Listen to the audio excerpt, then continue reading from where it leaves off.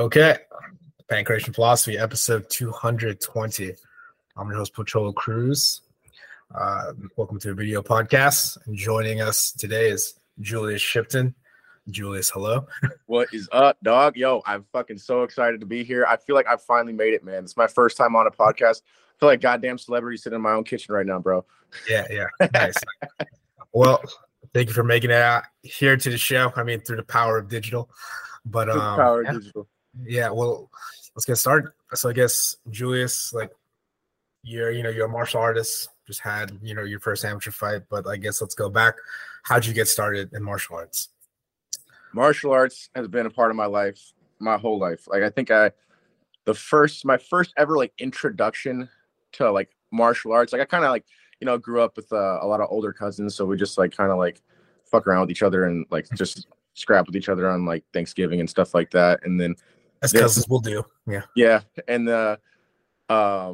then my first like official introduction to like a martial art was as a toddler, like maybe I'm trying to think. This is before 7 or 8. This might have been around like 5 or 6. I started Taekwondo, and I did that not for too long. I got to I think there's a picture of me with the mohawk and an orange belt on. Okay. Toddler, and I did that for a little bit, and then family situation, just couldn't make it to practices and stuff. It wasn't worth it, so then stopped going to that. And then the next time I started martial arts was when I was like 7 or 8 years old. I actually went to like a legit ass like MMA gym, and it was Undisputed in North Park in San Diego. And it's actually a goddamn restaurant now, man. I drove past it's the restaurant now? It used to be the it was Undisputed, now it's Undisputed Restaurant. Yeah, dude. I mean, Undisputed is actually a chain now in San Diego, and I think it was at the time. I think the dude that owned it at the time, his name was Dave.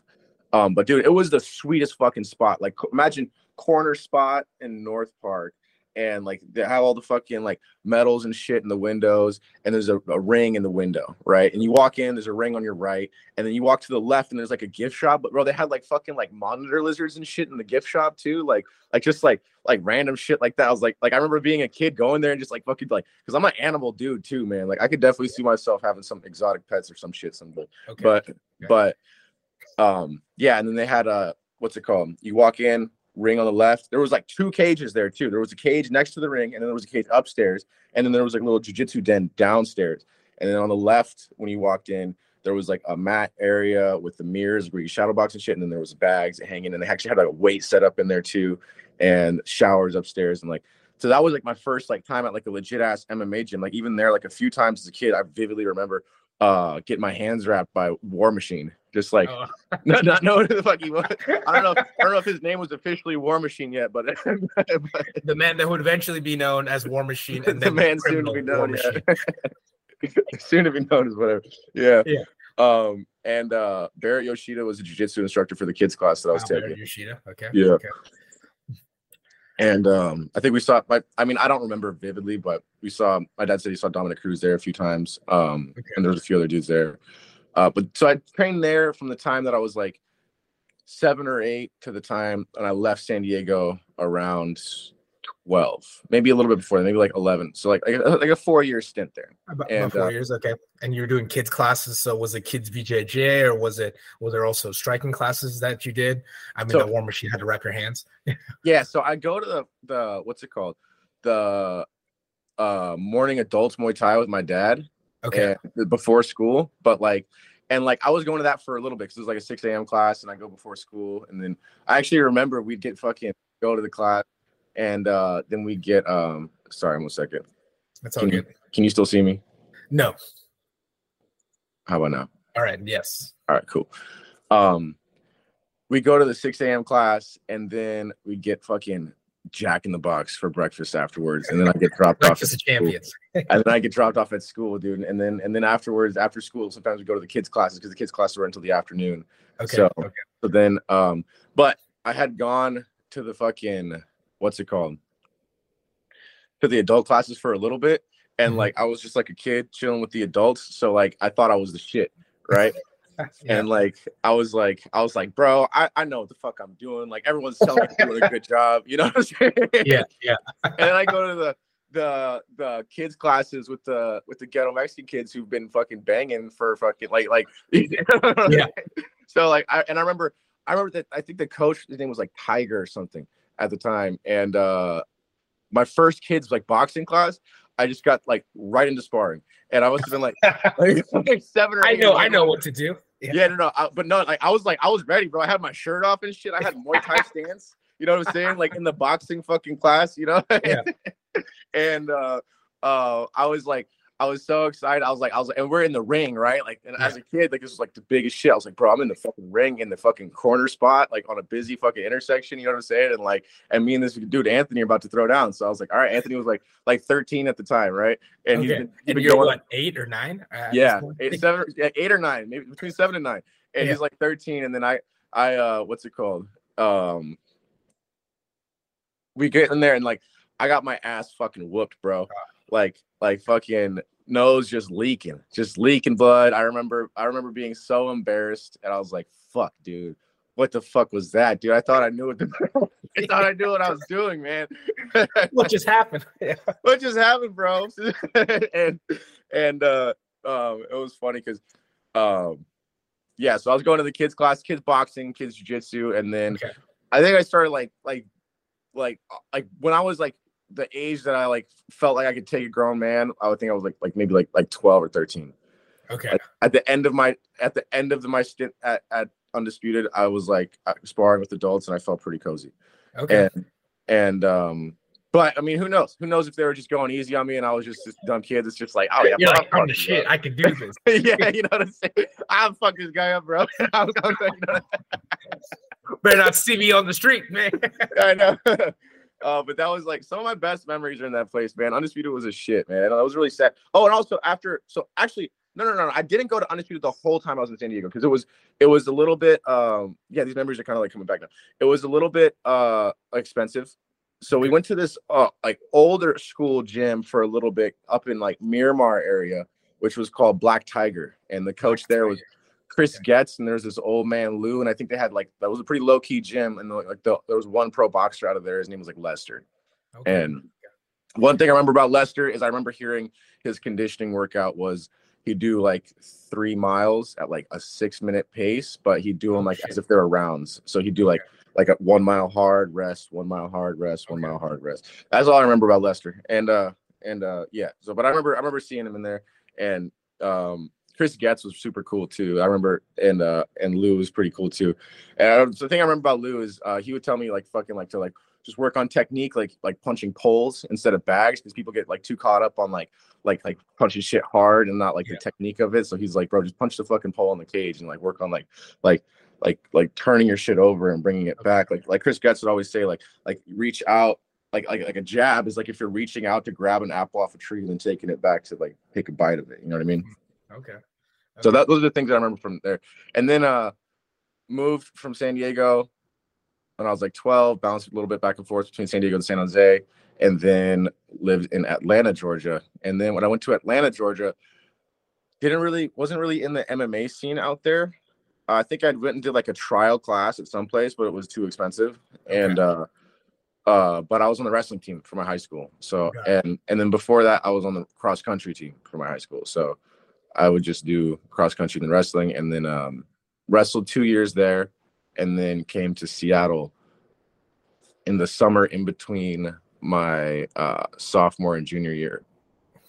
So wrestled 2 years. Did you start wrestling and cross country? Did you start that like as a freshman in high school, or did you start like in middle school? I started as a freshman in high school. Okay. So I never once wrestled until freshman year of high school. I'd done jiu-jitsu, and like I was pretty cozy with like getting a hold of somebody, but never actually like did wrestling until freshman year of high school. And then my wrestling freshman and sophomore year in Atlanta was probably like the highlight of my wrestling career. Like it was like the best team that I was on. Like there's a lot of fucking good bodies to get work in. And there's a lot of like people, like there were a few people on my team like placing in state, and like there was a lot of people a lot better than me. So it's like I go there, I'm like bottom mid of the pack, right? Okay. I still varsityed all 4 years, but like I was definitely like, there was definitely like, it was like I was getting good ass practices in, right? And then when I came to Seattle, all of a sudden, like I'm the team captain, and there's like only like one or two people on the team that can like that even like around my size like get good rounds in. You know what I mean? So I feel like I kind of learned all my wrestling the 2 years that I was in Atlanta, and then when I came back, I like just towards the end of my wrestling, like my senior year is when I started beating people by points. I was like a very like I kind of like always knew that I wanted to do MMA. And no matter what that I was doing, like even wrestling. So I was like, I don't give a fuck. This motherfucker like gets me in wrestling. You know what I'm saying? This bullshit ass fucking. You know what I mean? Wrestling is bullshit. Yeah. Wrestling is bullshit, bro. Fucking, you know what I mean? Yeah. If I see you on the street, it's gonna be you're gonna take me down on the street. You know, and honestly, like even though like for real, like I remember head and arming somebody in high school. And like rocking myself, like slamming my own fucking head on the ground. Like I would never do that on the street, dude. You know? Yeah. I mean, maybe no. There's ways to do heads and arms, like to not hit your fucking own head on the ground. But maybe a head and arm is actually a good street move. Now that I think about it, but I think it can be countered though. Because that's the thing. You definitely give up your back. Like, one guy goes for a head and arm, and then the other guy goes for a head and arm. Just sinks down, just grabs him, lifts him up. Yeah. All right, so let's see, where was I? So that was. Now I'm in high school era. Yeah. Finished wrestling season, you know, and also when I first moved to Seattle was in 2015. I knew I wanted to do MMA, so I never actually wrestled in the off season of my high school. Like all these like high school wrestlers, they do like freestyle and Greco and like shit. Greco and stuff. They got like clubs and shit like that, and like they go to like camps and like fucking like all this types of stuff. And like, this is like what like type of stuff my homies in Atlanta would do. And I never did any of that. But when I came here, I started training at AMC. And I was training at AMC from 2015 until when did they close for COVID? Like 2020, like March. Yeah. Yeah, like until they closed. And then when they closed for COVID, you know, AMC was a dope spot. I fucking loved AMC. And you know, that's where I feel like I got a lot of like, let's see, I was like in high school to the first 2 years out of high school there. So like I remember I felt like the thing I remember about AMC is there's a lot of like people to get good rounds in, and I felt like just like getting competitions was difficult out of there. But in hindsight, like as far as my own path is concerned, I'm actually happy I didn't start competing at that age because like I felt cozy, like I've been like in sparring circles with some pros at that age, like between like 16 and 18, and I was like, bro, I fucking got this shit, you know what I mean? And then and then but then I was like, I'm happy I didn't start competing sooner because like I wanted to keep like, and like even now, even up until recently, like I've been having this mindset just like skill accrual. Like I don't think I want to make a pro debut until I'm 26. And I think the skill accrual, because once you start competing, you start like getting ready for competitions rather than just like doing what you love and getting good. You know what I'm saying? Like even like the stuff that you practice is going to be like you're not going to be there like just fucking around. Like you're going to be there like, okay, what is it that I'm good at? What am I, that I'm going to use in this competition, right? And I feel like it kind of like adds like a different perspective on your training that might limit it a little bit if you're not worried about competition at all. You know what I'm saying? Oh yeah, definitely. But at some point, like also at the same time, like having a competition can drastically make you fucking better. So it's like I feel like there might be like a balance there somewhere. Yeah, I say definitely there's a fine balance there, but I see what you mean. Like in terms of getting like skill acquisition, you can if you're like always preparing for a competition, it's not. I mean, let's say you have a competition coming up in like 6 weeks. It's not like you're really going to learn anything necessarily new, depending on where you are in the scale of skill acquisition. Especially, I'd say if you're pretty much from intermediate to expert, like you're no longer making like huge like beginner gains anymore in terms of knowledge. So really, all you can do is just refining stuff, and it's that's the thing because it's that regressive curve of skill acquisition. Like the more you know there is to know, but then the less you actually progress just because of it takes longer to gain skill in terms of that because there's already things that you're familiar with. So if you're always competing, you can gain like more new skills, but in essence, you're trying to peak at a certain point, and if you're peaking, you're not really working on like smaller skills. It's, I guess, like similar to let's say like professional sports where they have seasons. Like the off seasons where they implement like new stuff. They don't implement like new stuff during the season. Like, all right, guys, all new game plans like here and here. Because if you go from a week to week basis or like from a day to day basis, you're not all of a sudden going to get a professional do a whole brand new thing like, at a high speed. Yeah.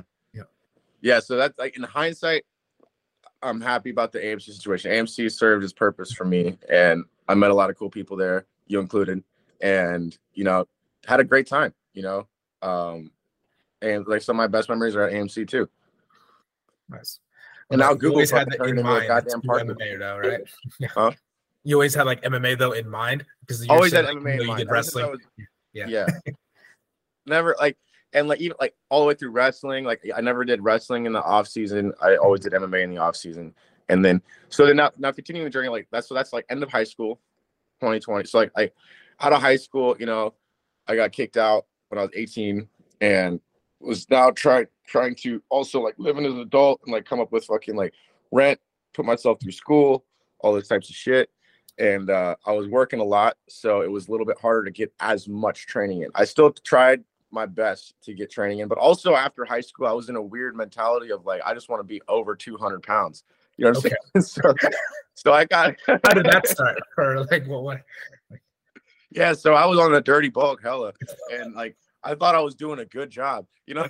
So it's like I think the biggest I hit was like I think I was like 215, and I thought I was like bro, I'll be like 10% body fat at 200, and I get to 200 and I'm like shit, all right, maybe like 190 I'll be 10% body fat, right? And then I get to 190 and I was like, all right, it looks like it's closer to 185, and then I cut down to 185. And that's where I'm at now. So the process of COVID, I fixed all that. So when COVID started, I was probably at my biggest. And then I was also working my hardest. I was working like 60 hours a week, retail jobs and in school full time. And I remember I was working at the fucking Jiffy Lube down the street from fucking AMC, bro. I go to fucking AMC. I go be working at Jiffy Lube. I got to work open to close on a Saturday. Yeah. Get burns and shit from fucking oil pipes and stuff on my arms, and then I go down to AMC. I'd walk to AMC and fucking either I think they had sparring on Saturdays at the time. Yeah, because sparring was at 1 on Saturdays. Yeah, sparring was 1 on Saturday, and I'd ask my fucking boss, I'm like, "Yo, can I take like a 2-hour lunch?" I'm gonna be right back, bro. Fresh burns. I take a whore bath in the fucking Jiffy Lube, right, and then walk down to AMC, and then get some rounds in. And then, all the blisters from the burns would just like fucking like rip underneath the rash guard. And then I walk back up to work, finish the work day. Okay. All right. So that's what that was. Cause I remember, you'd have like these things on your skin. I was like, is this guy just into drugs or something? I remember you were greasy and looking like a goddamn tweaker, bro. I was like, what the fuck? Yeah. I was like, I guess Julius just gets down on the weekends. I don't know what he does. I didn't even think about that yet because I totally could have been like that motherfucker with a skin condition or some shit, but it's like, no, it was just burns, man. I still got scars from burns at Jiffy Lube. Yeah. I was like, oh, maybe he works at Starbucks and then just takes some meth too. Just think about it. Oh, I got some meth stories, but later on. Yeah. Okay.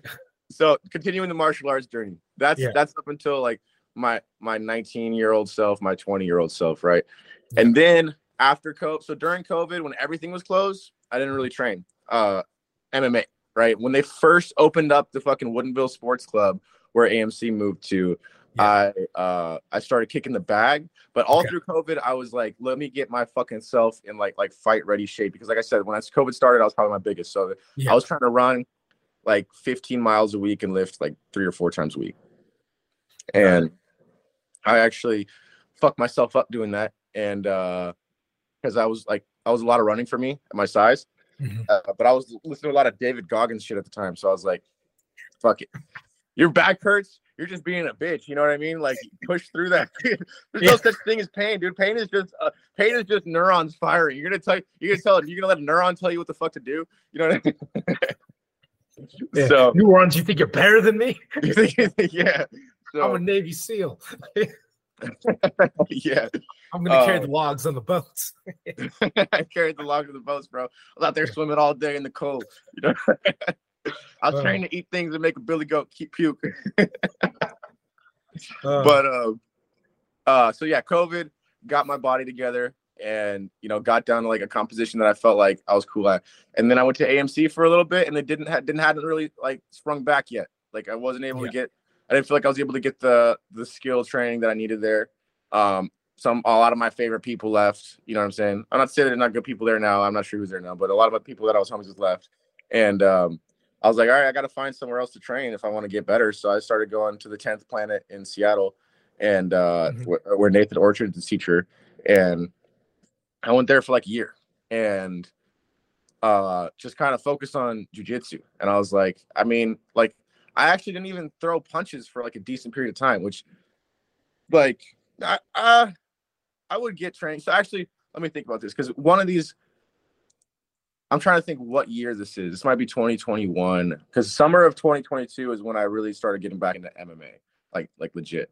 And that was after I left because I train whenever I went to San Diego, and I go to San Diego to visit family as often as I could.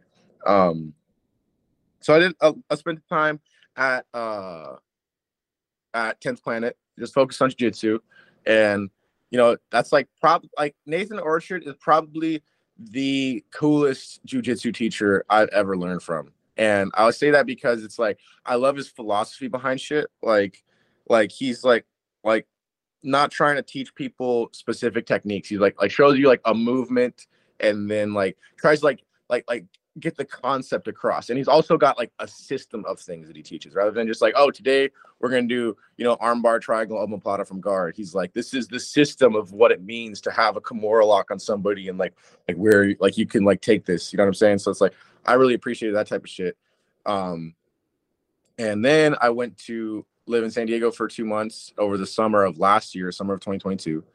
And I trained at Victory MMA down in San Diego. And then also one of my family friends got this spot called Studio 33, which they actually got legit ass ex-UFC fighter there and some good jiu-jitsu. So I trained at those two places when I was in San Diego. Got a lot of good rounds. Like San Diego is like a great spot for MMA. Like San Diego is like the mecca for MMA gyms. Like dude, you go like just the number of black belts per capita in Southern California has got to be like ridiculous, bro. Like just some like random owner of a surf shop's like a brown belt. You know what I mean? Like, there's a lot of which is like I love to see it. You know what I mean? And so then anyway, came back to Seattle after that, and then I found this place called Ivan Salaverry's. That's where I've been, and I trained at Ivan's for 6-8 months. And then just had my first fight. And then also between training at Ivan's, I go visit you guys down in Vegas, train at Fight Capital, the 10th Planet down there. And still, when I go to San Diego too, every time I go to San Diego, I'm going to go hit Victory and then Studio 33. Nice. Okay. And then, that's been, quite an MMA journey there. But okay, so let's talk about your last 6 to 8 months you've been training. You were training at Ivan's, and then let's talk about the fight. I guess how did that how did the opportunity come, and what did you how was preparing for it? Yeah. Dude, so the opportunity came. I love Ivan, dog. I never even had to ask to get a fight, dude. As soon as I walked in the door, he's like, "We need to get you fighting," and I was like, "Fuck yeah!" All right. I was like, and did you read my mind? How'd you know? I was like, dude, that's exactly why I came here, bro. I was like, right, and so it was supposed to get one like November 29th was supposed to be my first fight. I think there's something in November. But I had too much shit going on, and then the holiday seasons came around, and then I also popped my eardrum the week of Thanksgiving at fucking Victory in San Diego. And it I felt so bad too because it wasn't even against anybody hella tough. It was just like some big body just hit me with a 3 or no, I think it was my left eardrum, so I think it was their lead hook, but from southpaw, so their right hook, and it was just a slapping hook, and I was just standing there I'm good. I'm not gonna fucking get out of the way if slapping hook might get in or something. But just the big glove, just suction just went and just immediately just ear ringing. I was like, fuck, dude. And my hearing's probably never gonna be the same. But you know, it is what it is. It's a loud sport, so I'm not really too concerned. But you're what? No, I'm just kidding. What? Yeah.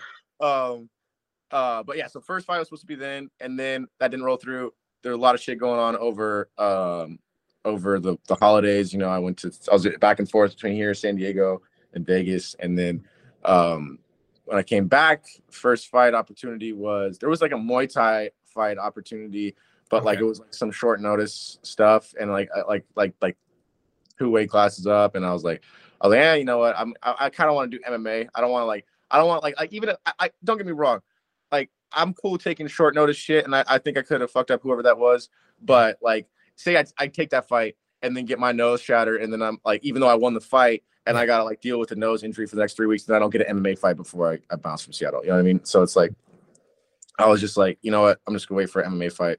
And then MMA fight came along March 25th, and it was a fucking cool ass show, dude. Like it was literally the perfect first MMA fight. Like I could like everything that I wanted, right? Everything that I imagined and like my first fight being was like, you know, just some cage in a gym somewhere and like the homies, you know what I'm saying? Like, but this was like a fucking event, dog. Like, dude, Chael Sonnen was fucking cage side for this fight. I saw that, yeah. Yeah, dude. And I was like, and there was like a lot of UFC dudes there. Fucking Paige Van Zandt and her husband were there. And let's see, who else was there? Ed Herman, Sam Alvey. Sam Alvey led us in prayer in the locker room. We're in the same corner. And then there was a few other UFC dudes in the corner. Yeah.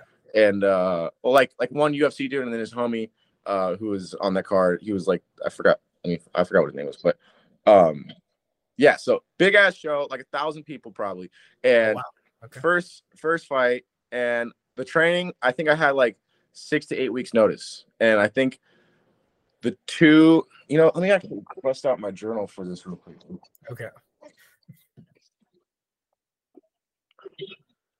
Let's see what it says. So I'm actually kind of a little bit disappointed in myself because I didn't journal as much as I wanted to fight week or this past week after fight week, but I got all the lead up.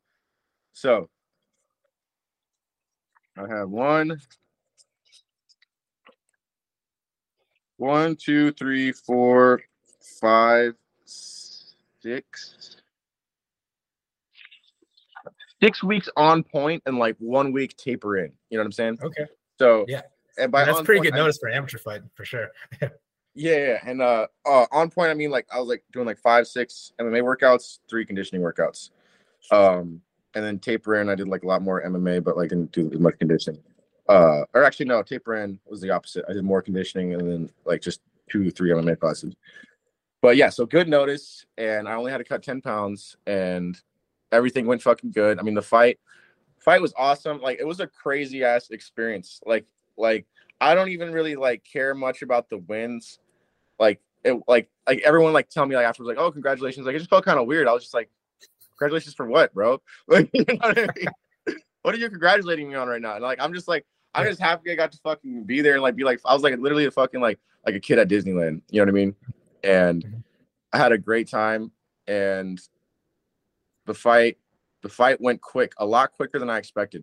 And like it was a really interesting experience because for me, like I've gotten nerves before jiu-jitsu competitions, and I used to get nerves before high school wrestling competitions, right?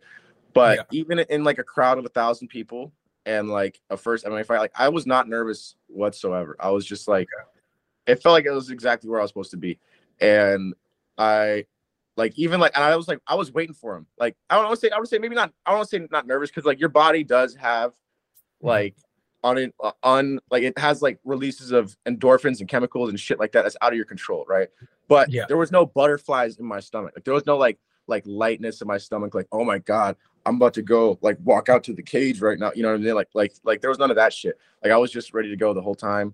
And like I was waiting for it. I was just doing my shit, doing my warm up. You know, I was feeling good, and I was like, even no matter how this fight goes, you know, I know I'm gonna go fucking put out, and like I know I'm a killer, so like we're gonna see how it goes, right?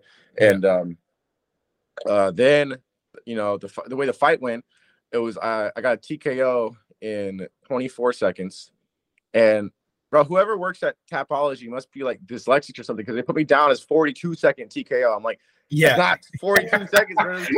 24, dog. Get it right. Right. Oh, so I'm man. gonna have to call somebody about that or something. Yeah. Hey, yo, Tapology, who does your stuff? Tapology. What the fuck? They robbed you of your 18 seconds. They robbed you. A whole 20, dude. It's a whole 20 seconds. Yeah. Or actually, I don't want to do math right now, but It but is anyway, 18, but yeah. So my whole 6 weeks going into this fight, I was like, I'm not gonna do a takedown in the first round. I know we talked about beforehand. We talked about this for like 6 weeks beforehand. I was like, nah, bro, because the shit that pisses me off is like everywhere I go, people are like, oh, you're a grappler. You're a grappler, huh? I'm like, since when? You know, I was like, I'm a fighter, bro. I was like, bro, like Yeah. I'm a scrapper, man. Like I want to throw these hands. Like I've been grappling, but like just for fun, you know. And it's like I swear to God, like my striking is just as good, if not better, than my grappling. And so I was like, all right, we're gonna this is a perfect opportunity, right? And I was like, I'm not gonna do a takedown in the first round. I was telling myself this for 6 weeks leading up to this goddamn fight. And then the fight comes and I pop him with a jab, right? Yeah. And like I was talking to Ryan Ishmael, and I was like, he's like, you know, man, like even in a fight, like you want to like feel him out. It doesn't matter if it doesn't matter like if you're not worried, like you still want to just like have like a feel out period, right? Yeah. So I was like, okay, I'm gonna get out there, I'm gonna feel him out, dude, and then I'm gonna piece him up on the feet. And then it's gonna be fucking tight. And then I walk out there and I pop him with a jab, and I just felt like my whole body just smelled blood. And I was like, I saw his look on his face after I hit him with that jab, and I was like, oh, there's no way in hell he could take many more of these, and I could touch him. So then I stepped in with the fucking 2-3, bro, and then he like tried to close the distance, like kind of like clinch me in, like hug you, like, and I just got elbows in, shucked him off, and then like shucked him off with the 3-2. I popped him with the 3, and I might have hit him with the 2. So I was talking to him after the fight, and apparently his forehead was split down the middle before it hit the ground. So, but anyway, so one of those punches like split the forehead, and he had to get 7 stitches in the middle of his forehead. And then after that, he threw a counter 2 at me, and like I like ducked, but like he like missed and was like already like he gave me his back. So I was like, and like me in the moment, I was like, I can't like. I can't give it back, you know. So I just kind of grabbed it and went for the takedown, man. What can I say? Like, you know, like he pretty much because I remember that he lunged at you. He pretty much loaded his weight like on you. So and like and my arm was already there, so I was already halfway wrapped around him. So I'm like, all right, I'm not gonna like just picked him up, threw him down, and then that was my first time in my life throwing full force ground and pound, man. And like what's it called? I always thought that I could. I always thought I had heavy hands, right? Even like in AMC, like people used to get at me for like sparring too hard and shit like that. But I was like a kid, like a rowdy kid, you know what I mean? Yeah. And but like I always thought like I had heavy ass hands, and like I was just so cool to be able to like just unload, like just to see the full effect, right? You know, you rarely get like you never throw full force ground and pound in training. That's like something like so there's a lot of experiences that I'm happy that I got to get that I could only get in a fight. One of them was being like feeling myself smell blood and just like feeling like instincts take over and like knowing that I'm good in instincts. The other one was feeling like locked in mentally and like feeling like I was exactly where I was supposed to be and like not feeling butterflies in my stomach and just like knowing like this is what we do. This is like, let's go out there and fucking put on a show. And then the other one was, you know, feeling the heaviness in my hands. And I was happy about that. And it was a crazy experience too, because it was so quick. Like I didn't even really realize like to like get excited or anything. Like when the ref, I always wonder what that moment was like when the ref like pushes you off somebody. Yeah. And like I remember I was just like walked off, and I was like you know, when the people win fights, they get all like excited, like screaming shit. I was like, there's none of that. It was just like weird, right? And then like later on, like I felt like even though everything went perfectly according to plan, this is like what I'm trained for. This is like what I want to do. This is what like everything went perfect as it could, right? Like fucking Chael Sonnen was fucking cage side. I'll tell you about the fucking Chael Sonnen interaction in a second. But the what's it called?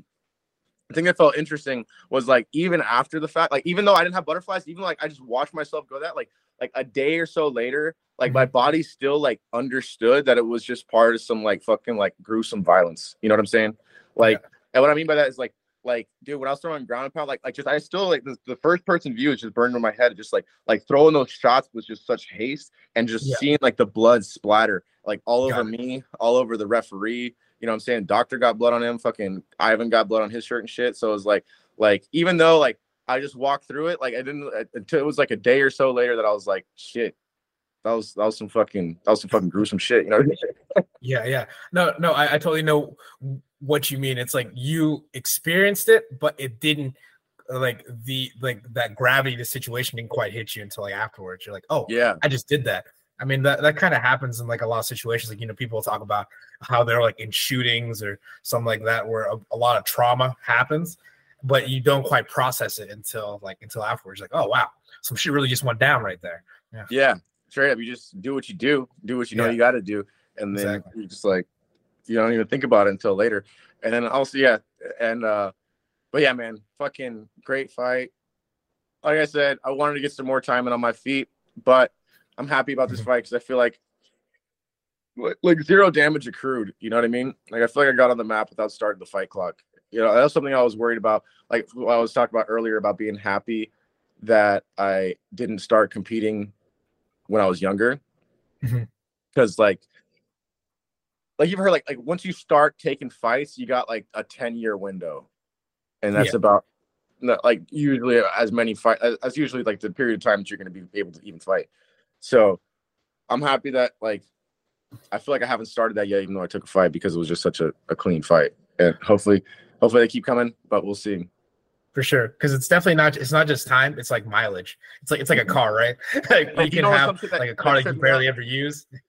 Yeah, like something that tripped me out was I think isn't TJ Dillashaw older than Jose Aldo?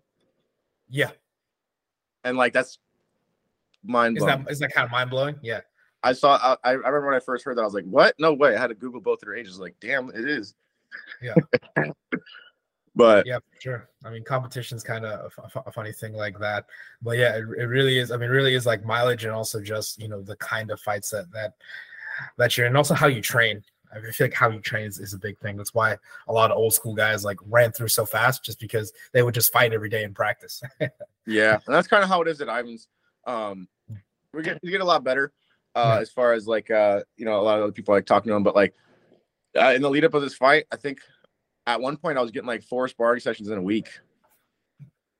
When like I think like once a week, once every 2 weeks is kind of like recommended. But like it's also like there is a balance to find there too, because like shit like ground and pound, you know, it's like if you're not doing ground and pound in practice, how are you gonna know? Like how many times have you watched a UFC fight and seen somebody on top of somebody and like not know how to put somebody out? You know, like have top position for like a fucking round and like just not know how to fucking like dig in there. You know, maybe they just have no hands. Who knows? Yeah. And what's it called? And then but yeah, so Ivan's mentality has been like, you should be learning all this shit, all the techniques, how to throw all these combos, all this kickboxing stuff, all this jiu-jitsu outside of this class, right? And then in the MMA team practice, it's like he's putting you in better situations to make you a fighter. So we do like a lot of situational stuff and like a lot of sparring. And like, yeah, it's not like, and like there's a lot of gentlemen's agreements where it's like you're not like throwing at each other, but like Ivan does want you to like be like he wants to like that's the era that he grew up in. That's the era that he experienced fighting. Like he fought in Japan and stuff, and it's like they got better at fighting by getting in fights. And so yeah, I mean that's something that like I feel like what's it called? I like, because it's like something I'm trying to think. There's something that there's a balance to be found there, because it's like I do agree with the shit that Ivan's saying, right? Like you need to get in these different situationals to like be better at fighting, because it's like you could drill all fucking day, but like never be mounted on somebody and ready to throw and like know like how to like, you know, like where to like, you know, like how to posture up, you know, it's different. Like throwing strikes and grappling is a lot different than throwing strikes or grappling, like because you could open yourself. Combination is key. Yeah, the combinations, like the combination is different than the sum. And because at the same time of you could throw strikes to open up your grappling, or you throw strikes opens you up for more defenses, right? So like, and I honestly think like sometimes like the optimal positions to be in might be a little different. Like, I think my favorite position to be in is I think it was called like no man's land is what Coach Tupper used to call it. Mm-hmm. And that's when like you're like, it's like kind of like mount, but when somebody hips out and you just like hip out and like you're like I'm trying to figure out how I'm gonna start. So you're like on a knee, but like one of your foot's like your foot that they're towards the direction that they're hipping out, your foot is on the ground and like tucked in. So it's like more like a seated, like a on a knee type position than like a mounted position. And but anyway, that's just one little thing. But yeah, so what the fuck was I talking about? I like the mentality around it, but I do feel like there is a balance to find because you don't really want to be sparring that much, right? Because like we were saying, like with the damage accrual, a lot of time happens in the gym. But at the same time, you do want to get in those positions and see what's up. So yeah, for sure, finding the balance between those. Okay. And then I guess like, so after, your first competition, how's the body feeling? Like, in terms of damage, like you're the one putting out the damage, but how do your hands feel after hitting somebody like 100%? My left knuckle. So immediately after fight, my left knuckle was a little bit like stiff. Okay. And also my right elbow. But I think this right elbow is just like some weird shit. Cause like at one point, I think I must have been like 16 or 17. I got arm barred. And it popped one time. And like also if you look at it, like it kind of looks different than my other elbow. Yeah. So like this one was just stiff. And I think I might have been from the the hammer fist. Hammer fist, okay. So it was just stiffness in my right elbow and left knuckle. Okay. And like it's funny because it was specifically this top knuckle. It wasn't any of these other knuckles, just this one right here. Okay. The index finger knuckle. Got it. And I guess you kind of already talked about like the sensation of hitting something 100% that's not a pad or a bag. Oh yeah, even hitting a skull standing up was just like a different sensation. And like especially like in the 4 ouncers, it was just like I mean like it felt like I'm trying to figure out what it felt like. Like I'm trying to like it's weird. I mean maybe like if a pad was hard because there is like that snapback, but it's like a lot. It's like.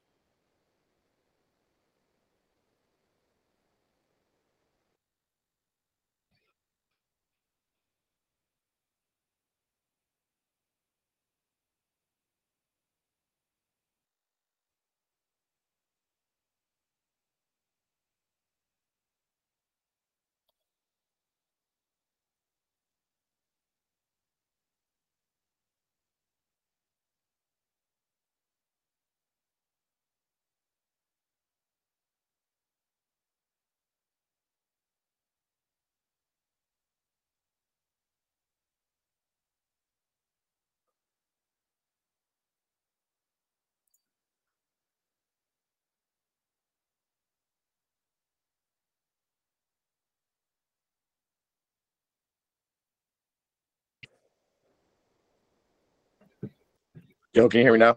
Yeah, I can hear you now. So yeah, the last part kind of got cut off, but I guess you probably had a great point about how it felt of hitting a skull. So yeah, what was the last thing you heard?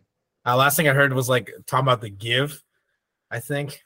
Yeah, that's about all I said. It felt like maybe like hitting a counter, like something like a little bit harder, but like with also like kind of like a give of a what's it called, pad. The ground and pound was probably where my knuckle got fucked up, but also like that was like left-handed too, like which is like cool to feel, like the left is just as sturdy as the right. Got these heavy hands, bro. Heavy hands, dog. Anthony, where you at? Anthony, where you at? Oh man. So you're referring to the Anthony from the story before? Yeah, from your first boxing sparring. Yeah, dude. I actually fucking was homies with him for a little bit. Yeah. And like, what's it called? I think when I was like 12 or 13, like, I remember like seeing him. He's like, oh no, this is a different guy. This was somebody. This was like I was around the same age. So I mean, Anthony was cool. I lost contact with him, but like I know he was cool. But what's it called? This was like a different guy. we had gotten down around the same age. Like he was like probably like 13 or 14, and I was like 8 or 9, and then Yeah. and then he ended up going to jail, bro. And then, Oh shit. and like his what's it called? His brother was dating my sister at the time, and or like they were like talking or whatever, and he gets out a few years later. He's like, hey, me, you got down a while back, didn't we? I was like, yeah, bro. He's like, word. I was like, oh man. Yeah, dude, some of my best memories at the fucking place. Undisputed was the spot. I want to go back. I mean, I say that, but like I want to go back, but it's like I don't know how Undisputed is. Like Victory is definitely the spot in San Diego. So it's like Victory's the spot. Cool. So I guess talking about like what's next for you, like martial arts wise. I know you plan on doing some traveling, going out of the country. Like how's that looking? Yeah, so I'm gonna be in Hong Kong until September 1st. Okay. Until September. And then I'm gonna be in Thailand like indefinitely after that. And after the Hong Kong, so I'm not sure what the scene's gonna be like in Hong Kong, and I don't know if I'll be able to get any competitions there. Yeah. But I think I've seen Shang-Chi. I know how it is. Yeah. So like I'll probably what's it called?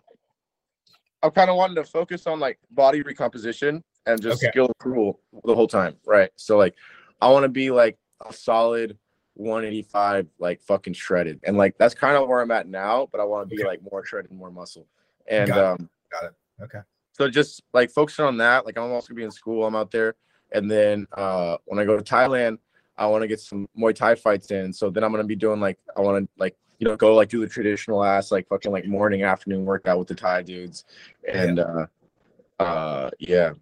So I think at least this year I want to do a Muay Thai fight before the end of the year. Muay Thai in Thailand? What? No, yeah. And then the mid part of the year would be like over the summer and stuff would just be getting in insanely good shape. Okay. And yeah. So I guess when does so Hong Kong it goes until September 1st? When does it start? May 14th. Okay, so coming up pretty quickly. Yeah, May 14th. I leave San Diego, and actually, right the fuck now, I'm packing all my shit. I'm already out of my place. I already, gave away all my stuff. Oh damn! Oh, so you're moving? Oh wait, so are you gonna be staying in San Diego or what's the plan? Yeah, man, I'm gonna be bumming it. I'm gonna go crash in my car on the way down, and then I'm gonna just crash at my mom's place, my grandpa's place, go see my cousins, that kind of stuff. Okay. Yeah, man. Go maybe just crash on the beach at night, Go take a nap in the library, bro.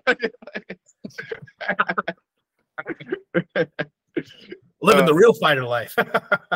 Real fighter life, bro. Oh yeah, man.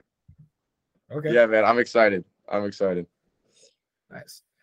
So, that was quite a journey. I mean, it makes sense how you didn't quite feel, I guess, the butterflies, just because you've been like preparing. I mean, if you think about it, you've been preparing for it since you were 8, like, since you were really young, and that's like an over 14, 15 years. Yeah, dude, it's a long ass time, and it's like, yeah.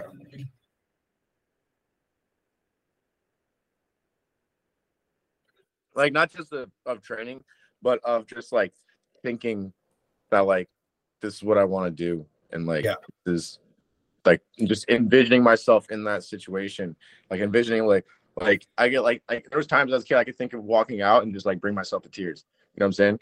Yeah. And now it's just making that connection where you had an image of what it was gonna be, and now it was just happening there. It's like it was from visualization to actualization. So, and it was interesting because like there was no feeling during the whole time. It was just like we visualized this as execute, and then I fucking thought about the shit and like was like, whoa, what the fuck, like afterwards. You know what I'm saying? Yeah. Oh, bro, it's like, bro, Chael Sonnen was like, oh, this is a shit that makes like a fucking kid at Disneyland, bro. First of all, I didn't know Chael Sonnen, undefeated, undisputed. Bro, first of all, I didn't know the motherfucker was there, right? Secondly, like my mom's like freaking out or whatever because like she's like she freaked out, like imagine how you feel if your kid's fighting somebody, right? Yeah, so it's like, for sure. She was hella nervous, freaking out, and like Chael was like talking to her beforehand, like, oh, it's cool, and like afterwards, like told her, he's like, oh, your son's very talented. And then I went up to this is before I even talked to him. And then later on, I was like, bro, I hate to be a fucking fanboy, but like, yeah, I had to take a picture. And he's like, yeah, of course. I was like, you can see my fight. He's like, yeah. And I was like, bro, I've been a fan for years. He's like, and now I'm one of yours. And I was just like, oh, what? I was like, what? So that was tight. That was tight. There was a lot of great experiences. Yeah, man, I'm excited. It was a cool ass show too. Like, I'm happy. I'm happy it wasn't a show in front of just a cage in a gym, because it's like that's one thing I wanted to prove to myself too. It's like there's a lot of people out there probably that are like killers in the gym. They're better than world champs in the gym, but like in a crowd setting, they just don't know how to put it together. You know what I mean? So like, for sure. I was happy to get a taste of the crowd setting. I did love. I have been thinking like you're saying like just like the thinking of things like I've been like envisioning like walking up to the cage, facing the crowd, putting your hands out, doing a little bow and shit, and then like all of that. I just executed, and it felt fucking. It was tight. It was tight in the moment, but like it was even tighter like seeing that shit on video, and it's just like can't stop rewatching the shit for like 3 days later. Well, it's so long. I mean, I don't know. I'm not watching, but yeah. No, I think you bring up a good point though about the crowd. I feel there's a lot of it's really just it's like a translation. It's like translating your skills like from in the gym, and then just trying to get as pure a transition like into the into the actual competition there.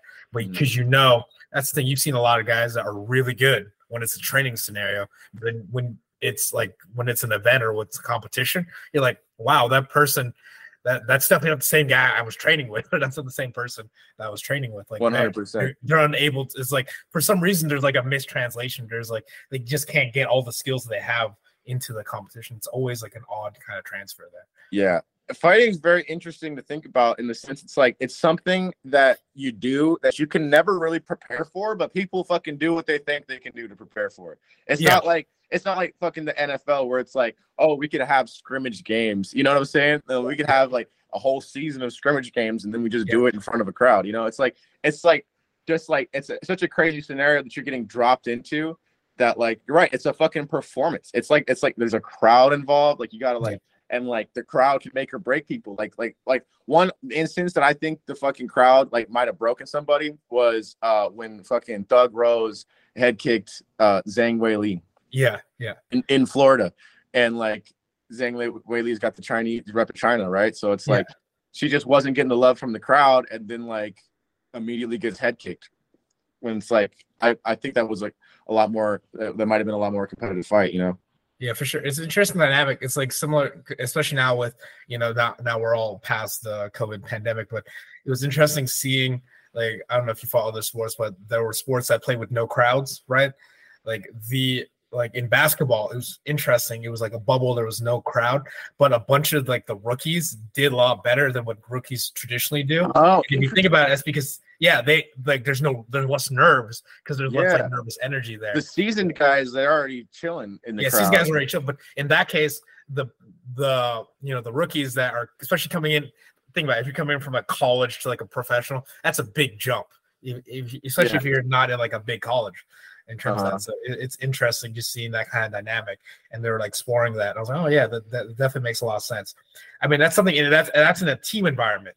So I think in an individual environment, it can definitely be.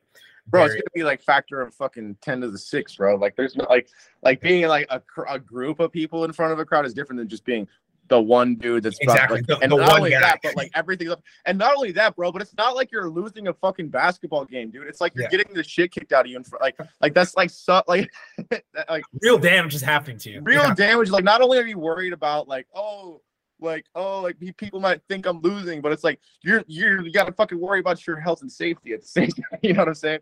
Yeah. So it's like it's a crazy dude. Speaking of no crowd, dude, it's the shit that I kind of like watching the UFC fights with no crowd because like it felt like some like underground like Saudi princes just paying some people to fight in the fucking basement. You know what I'm saying? Like I mean, that definitely happens. Shout out Saudi princes if you're out there. Shout out to Saudi princes. Hey yo, send me the invite. You know what I'm saying? Yeah. We end up in Kazakhstan. Who knows?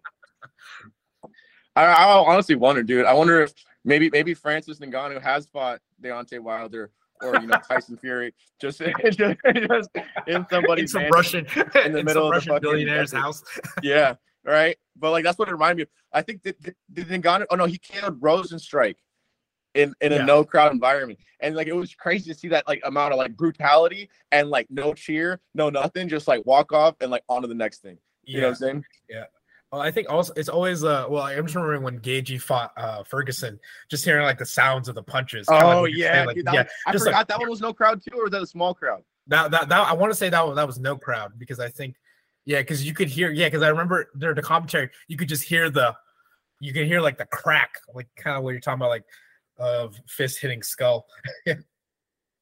Yeah, bro, and that was also crazy, like fucking seeing Ferguson not go out, but doing that fucking like shaking his face. I was like, dude. First is my favorite fighters too. I honestly thought like, man, they should still let him fight Khabib. Like in Russia, in a billion. In Russia, dude. Dude, if I was a Saudi prince, I'd make it happen, bro. Not even kidding. Like Saudi princes will get this going. Seriously, that's the real reason you want to start a business. Dude, that's a business and a half right there, dude. They could put on one fight and then okay.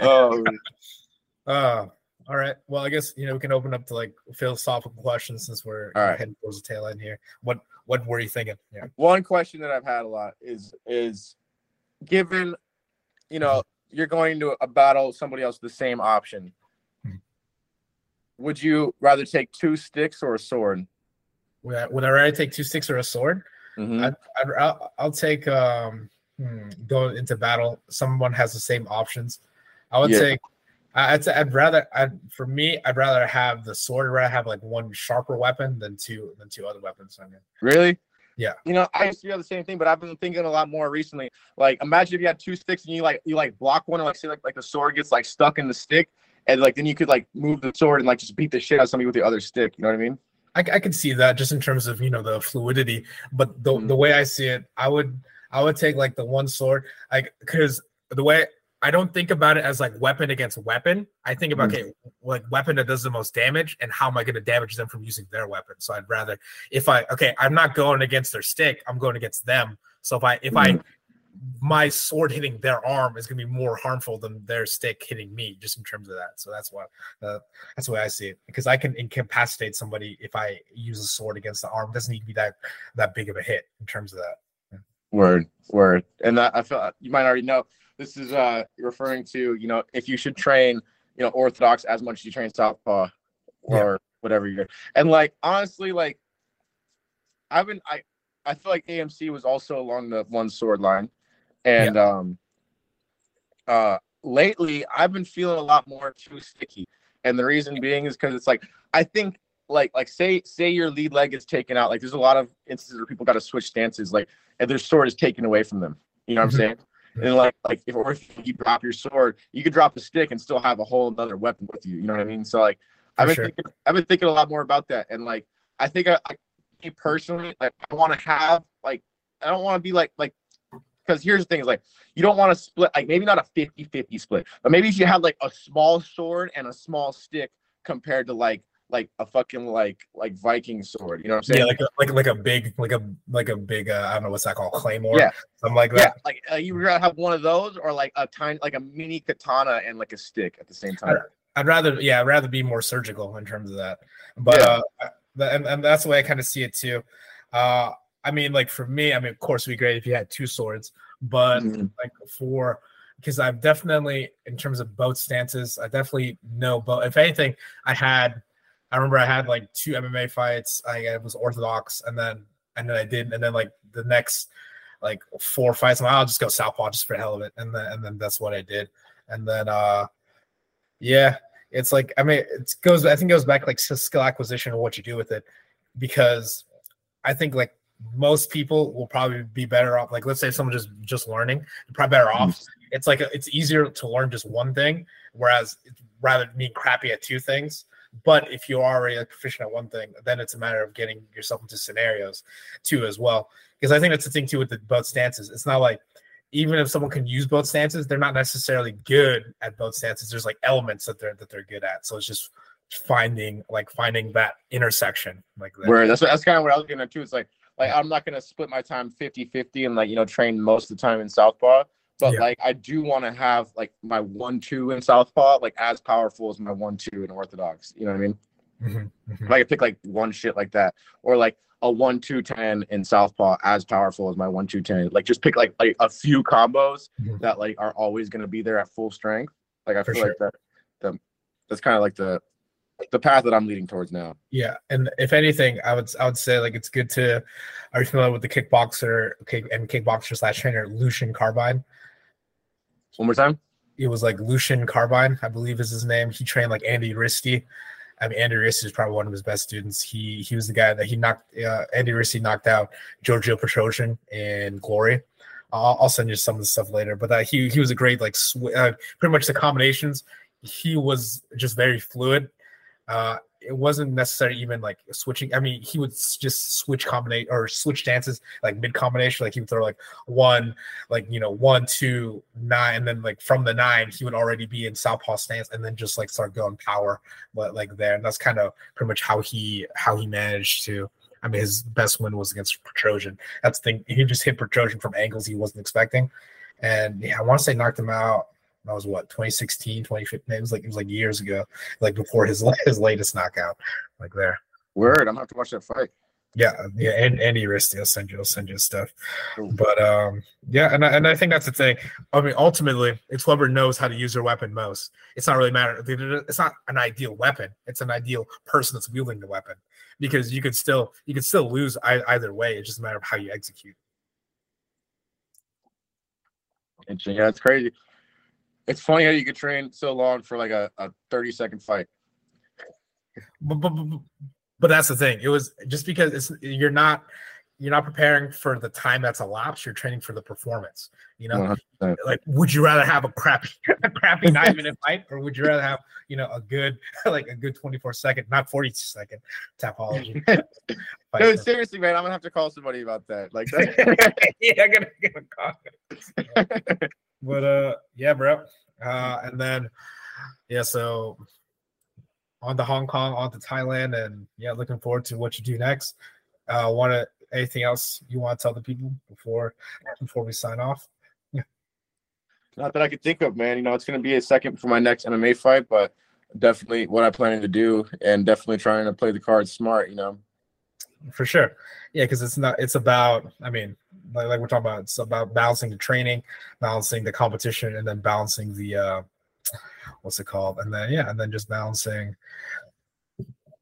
skill acquisition, but also not the damage acquisition too.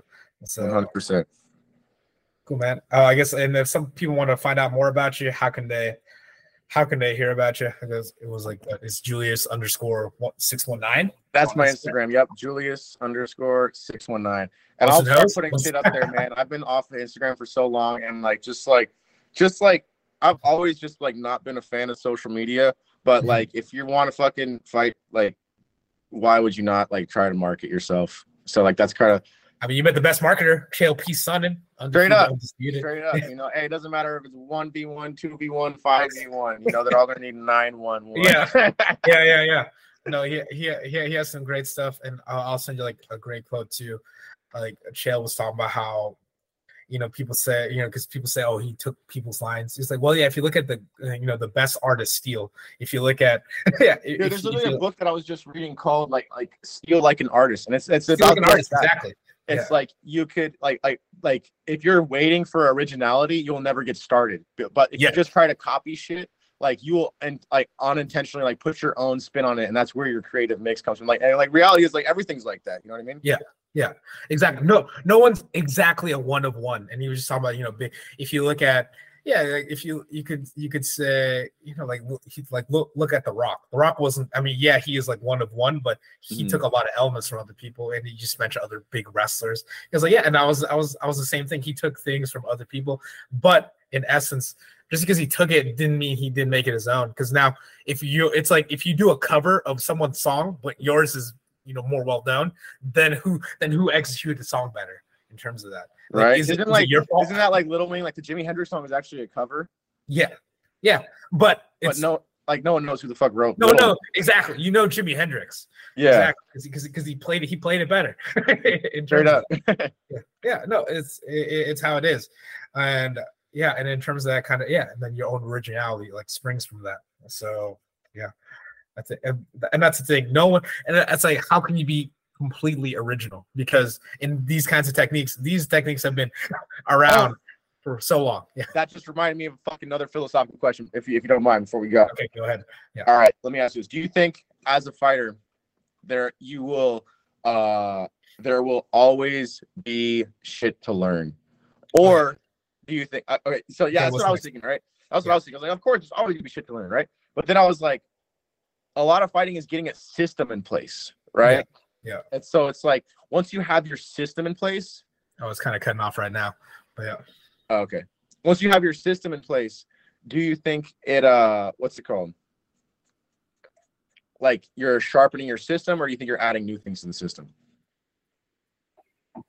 I think the biggest thing, I mean, you kind of cut off there, but in terms of the system, it's sometimes just being more streamlined means taking stuff out. You know, it's talk about like let's say like a vehicle, like a car. Just because you have more horsepower doesn't necessarily mean it goes faster. You know, biggest engine. Sometimes it's about, and like we're talking about in terms of like a weapon, right? Like, would you rather have like a big, like heavy sword, or would you rather have like a sharp katana? It really matters on like who's using it, right? I mean, sure, somebody and it depends on, once again, in terms of the artist, in terms of the person that's wielding the weapon, right? Like what's going to work best for them. If anything, you can take a look at some cases of people like adding stuff and becoming worse. Like when Damian Maia tried to add striking and became like just a striker, then he ruined his system. It's like he had, an F1 race car, but it's like, you know what? I can also go on a bike. And then he uses bicycle. If I'm going to race in this car, bro, imagine me on a bike. Yeah. It's like, I spent 20 years building this great car, but you know what I'm going to use instead? my new bicycle. But yeah, it's like people sometimes get, shiny toys. And that's the thing too. I think if anything, and also as you progress, as your system becomes more you realize that it becomes harder to add stuff, right? Like it's becoming like, whereas if someone's starting from like, okay, now let's use like the clay analogy, right? If you're building something, like if you're it's totally blank, then it's easy to add on. Whereas if you're already making a piece that's like 10 years in, you can't just, all right, I'll just start adding more stuff. That's gonna mess up with what you already have. Interesting. Yeah, I never thought about it like that. That's a good point. Yeah. So if anything, yes, I would say yes, you are always adding stuff, but the amount of stuff you add is going to be less because there's less to add on, and you have to always be cautious of, it's like if you're building a house, right, and it's already built, like why would you all of a sudden just try and combine? You'll just have two shitty houses like combined into one, rather than like one like cohesive. It's like having everything blend in. I think having it not just necessarily blend in, but be conjoined, I think is the most important thing in terms of that kind of skill acquisition. Not just like taking in all just taking in everything. Sometimes taking in everything is also bad. You can also look into some fighters like that gained a bunch. Even though they gained more skills, they didn't get better as a fighter because they didn't execute as well. I mean, I mentioned that. There's also, and you only have a limited amount of time to train, so it's like, do you train like there's so much to learn. Like jiu-jitsu in itself is like a decade to get like good. Striking in itself is another decade to get good, but like if you got a decade in mixed martial arts, like where do you pick and where, Yeah. Well, where do you pick? And that always depends on you. But also, I think you kind of alluded to as well, when you talk about the combination or like the mixing of both makes both different. Someone that's really good at just solely, jiu-jitsu or grappling, there are some instances that they're going to get into that an MMA fighter will not necessarily need to know. Or not necessarily need to know, but they won't get to the depth of that. Just like how there's depth of, a Muay Thai fighter or a kickboxer or a boxer will get into striking scenarios that an MMA fighter might necessarily never find themselves in, or just because the distance can be different, the grappling is going to be different, the clinch is going to be different in terms of the variables. Not to say that's not useful to know, but like the risk to reward ratio or the worth it in terms of spending your time in won't be as, beneficial for you like down the road. Or not necessarily down the road in the competition that you're doing. There's like a lot of sports specific shit that really just depends on like what arena you're competing in. So that's what I said. Yeah, dude. When I first heard that question, I was like, well, theoretically, if you're just putting a system together, then like at some point in time, you might perfect that system and then just be training it.